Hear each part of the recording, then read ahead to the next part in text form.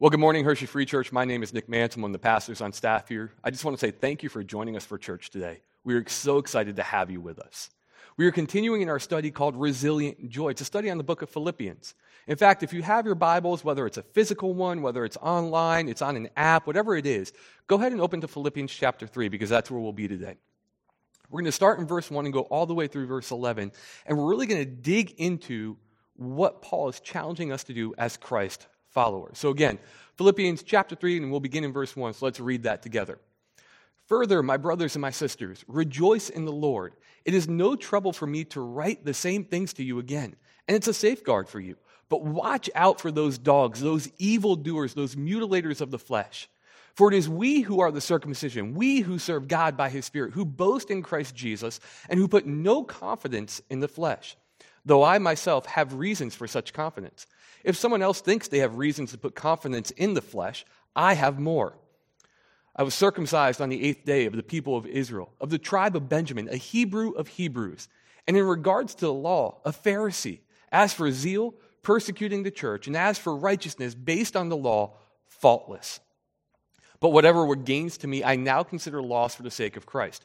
What is more, I consider everything a loss because of the surpassing worth of knowing Christ Jesus, my Lord, for whose sake I have lost all things. I consider them garbage, that I may gain Christ and be found in Him, not having a righteousness of my own that comes from the law, but that which is through faith in Christ, the righteousness that comes from God on the basis of faith. I want to know Christ, yes, to know the power of His resurrection and to participate in His sufferings, becoming like Him in His death, and so somehow attaining to the resurrection from the dead. So right away in verse 1, Paul is saying, look, my brothers and my sisters, I want you to understand what I just talked about in light of what I'm going to talk about. He's bringing us back to what we just talked about. And he's like, hey, understand this, that who you are in Christ is going to change your whole life. And so we look at this, but then from verse 1 to verse 2, it's like this really kind of like sharp transition because Paul goes from saying, hey, I'm writing the same thing to you, and I want it to be a safeguard. But he goes, watch out for those dogs, those evildoers, those mutilators of the flesh. And we're like, whoa, Paul, you went from like 0 to 100 in like the blink of an eye. Like, what's going on here, my man? And Paul is writing from a place of passion. He's saying, brothers and sisters, what we just talked about is your whole identity is rooted in Christ. Your whole identity is shaped by the gospel. But there are people who are trying to pull you away from it.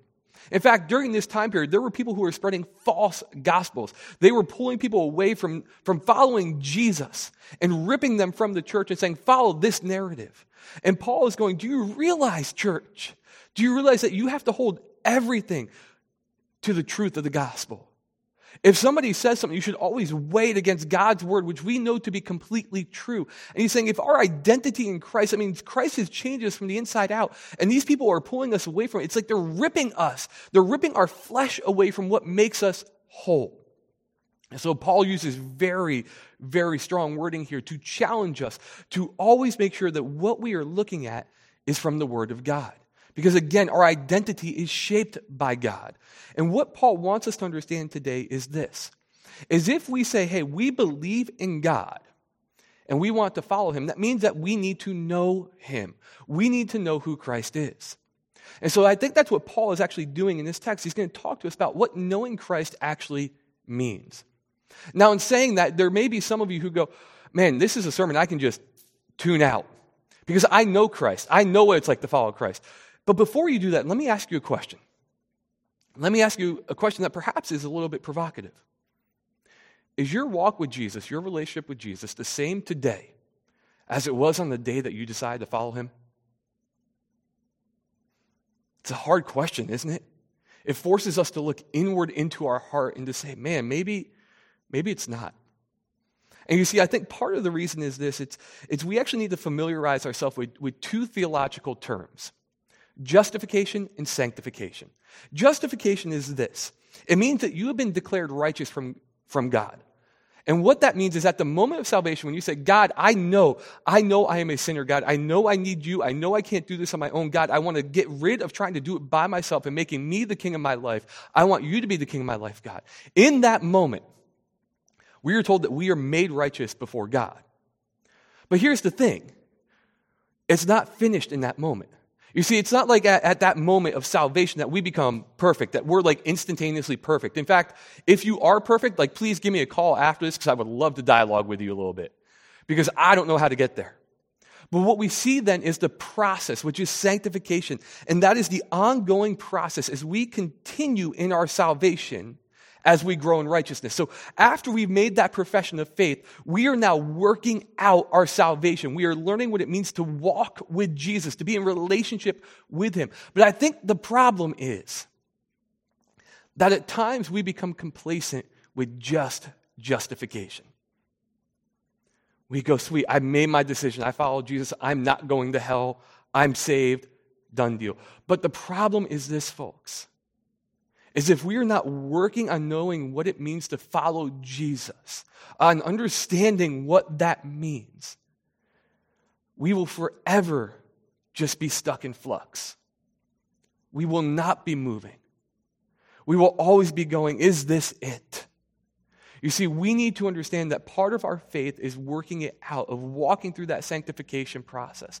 And I believe today we will hear that from the Apostle Paul.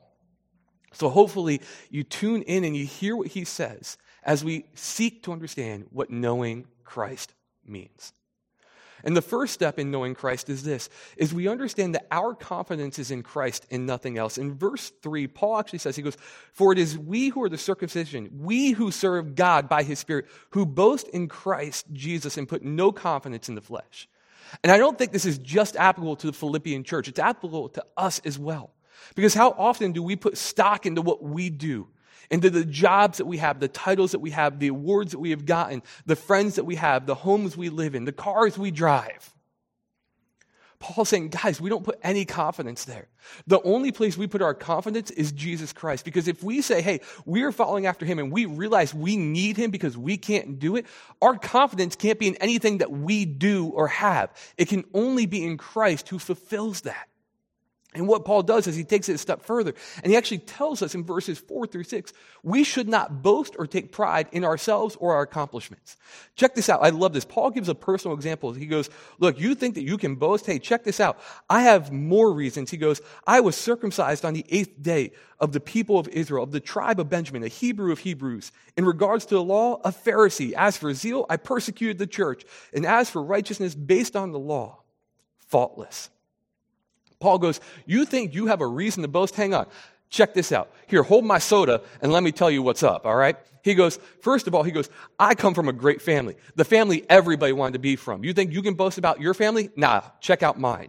He goes, you think that you can boast about like how you followed all the rules and everything? I was a Pharisee. That was my job. I was hired because I was a good rule follower. He goes, you think that you have all this zeal and this passion? He goes, I destroyed the church. What about you? He goes, and as for those of you who think that you are righteous, he goes, man, nobody could find any fault in me in accordance to righteousness based off of works. Paul's like, you think you have something? He goes, I could match it and take it another step. He goes, but that's the thing. That's the thing. It doesn't matter. In fact, what we see from the story of Paul is as he's traveling to go and persecute the church, he has a radical confrontation with Jesus, and Jesus shapes everything about his life and says, this did not matter, Paul. I matter, and I'm going to change your life now for the better. And we must understand that everything that we have does not matter. It's not ours to begin with.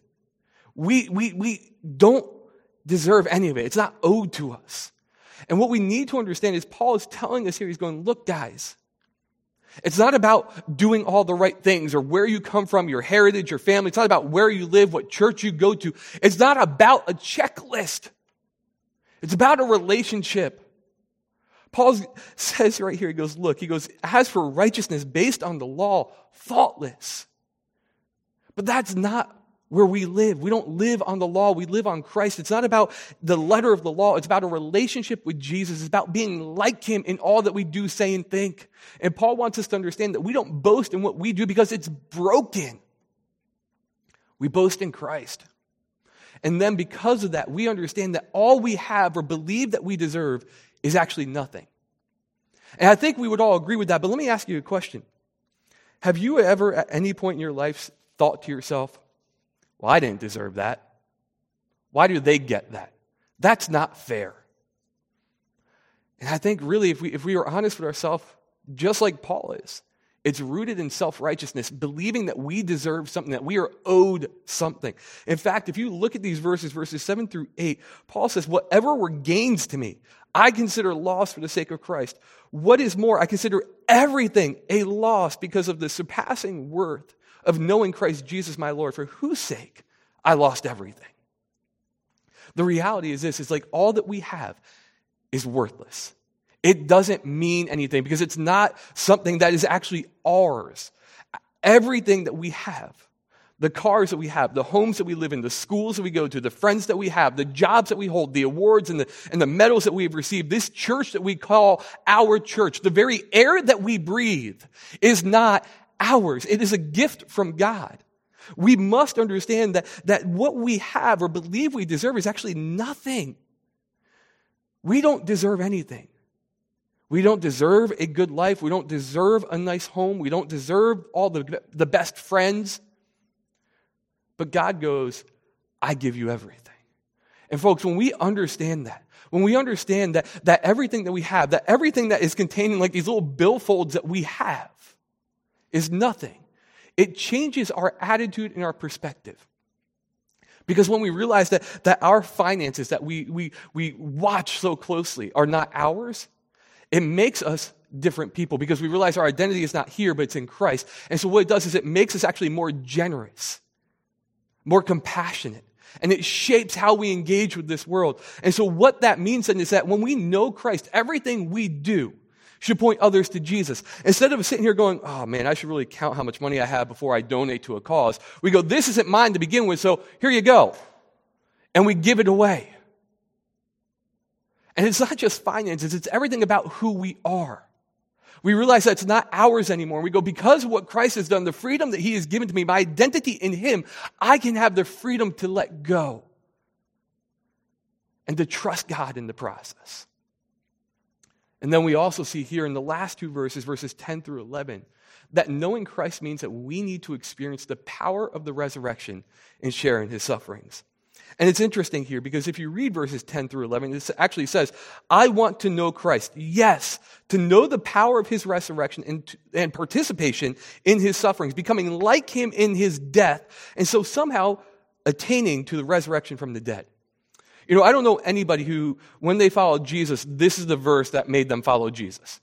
Because usually when we talk to people about following Jesus, we don't go, hey, yeah, it's going to be great. You're going to, you know what? You're going to spend eternity with God in heaven. But by the way, you're going to suffer. That's usually not our go-to response when we're witnessing to people, right? Usually our go-to is like, hey, God is going to be for you. He's going to forgive your sins. He wants to have a relationship with you. He's going to walk with you. You need to trust him. But folks, here's the reality. Following Jesus is not all unicorns and puppies. It's not. I wish it was, but it's not. The reality is this, that as we are looking to be transformed by the truth of the gospel, as we are looking to know Christ, there is going to be hardship and suffering. From a very spiritual standpoint, as we are following Christ, as we get to know him more, as we are walking through that sanctification process, the work of God is happening in our hearts. And what it is doing is it's taking the old and it's making it new. It is taking who we were and making us into who we are to be in Christ. And that's not easy. That hurts. As we realize that what we put our identities in before are faulty and broken, and we have to put it in Christ, and we have to move from here to here. It isn't easy, because when you root your identity in something else and you're moving it to Christ, you are pulling pieces of yourself away to make yourself whole. It is hard, and it works deep within our hearts as we are looking to take the truth of the gospel and to work it outward. It is hard, and it causes suffering and hardship within our lives.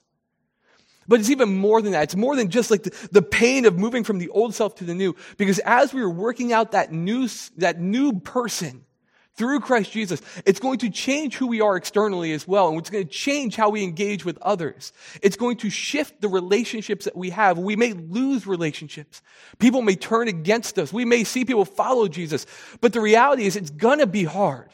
We are going to share in his sufferings. We're going to walk through that with him. Just as Jesus himself had to battle the flesh when he came to earth as both God and man, so do we have to battle against the flesh, and it's going to cause us to suffer. But the beauty of it is, folks, is the suffering is not the end.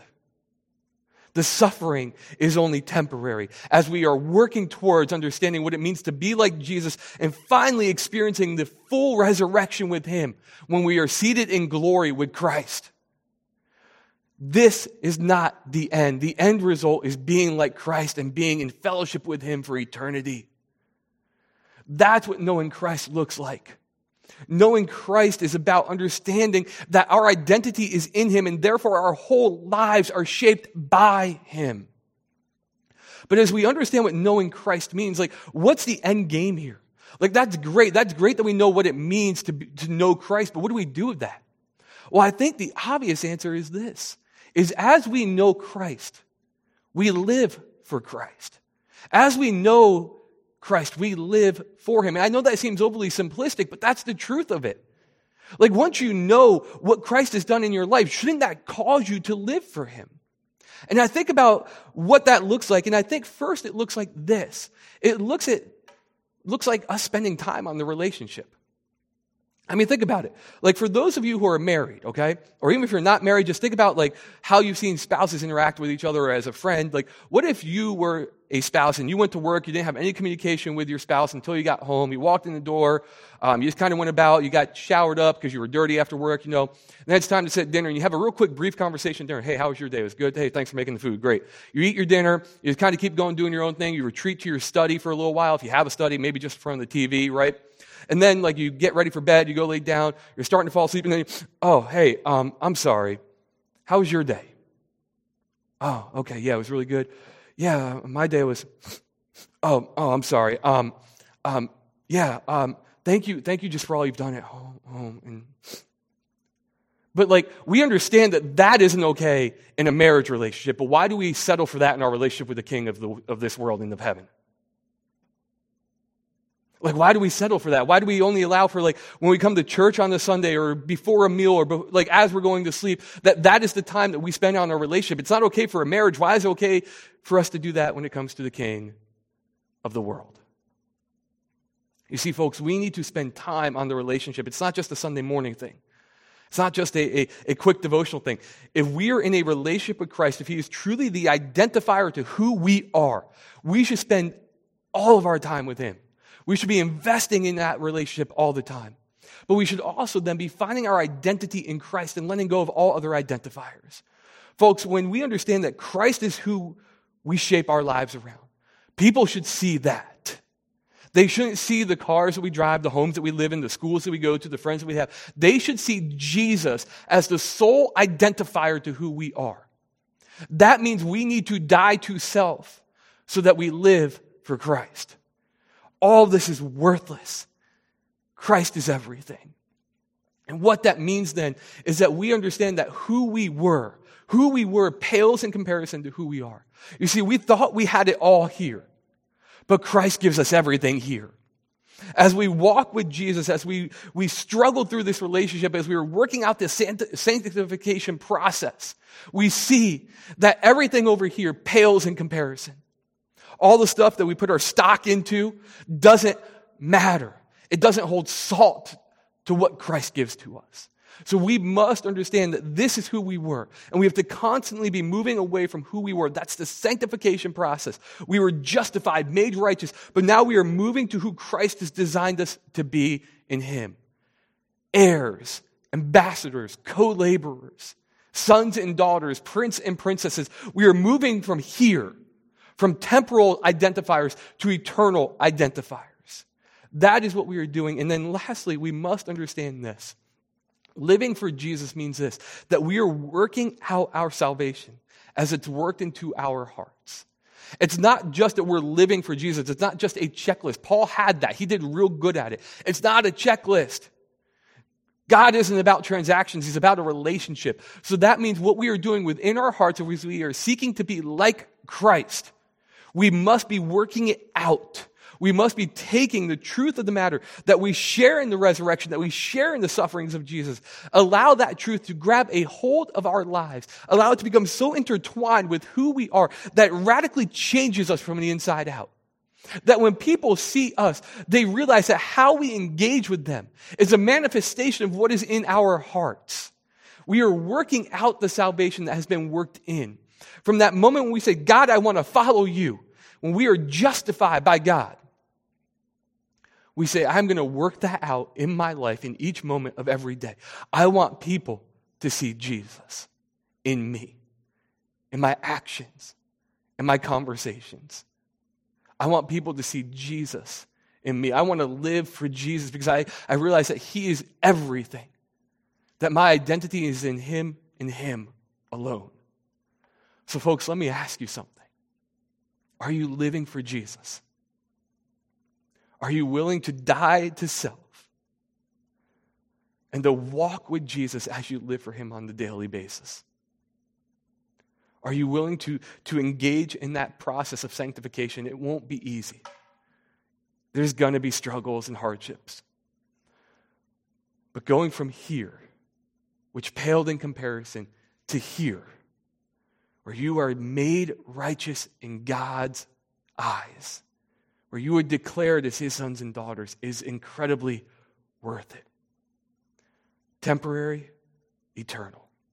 Are you willing to live for Jesus in each moment of each day? Will you pray with me? Awesome God, we are so thankful for you.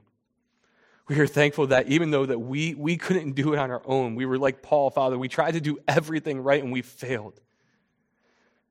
That you sent your Son to be not just the justification, but the sanctification for our lives. That you sent him as the propitiation for our sins, to bear the guilt and the pain and the punishment we deserved so that we could be in right standing with you. Father, may that be what defines us. May we identify only as Christ followers, only as people who radiate the truth of the gospel. May people know Jesus by how we live out our relationship with him. And we pray this in your name. Amen.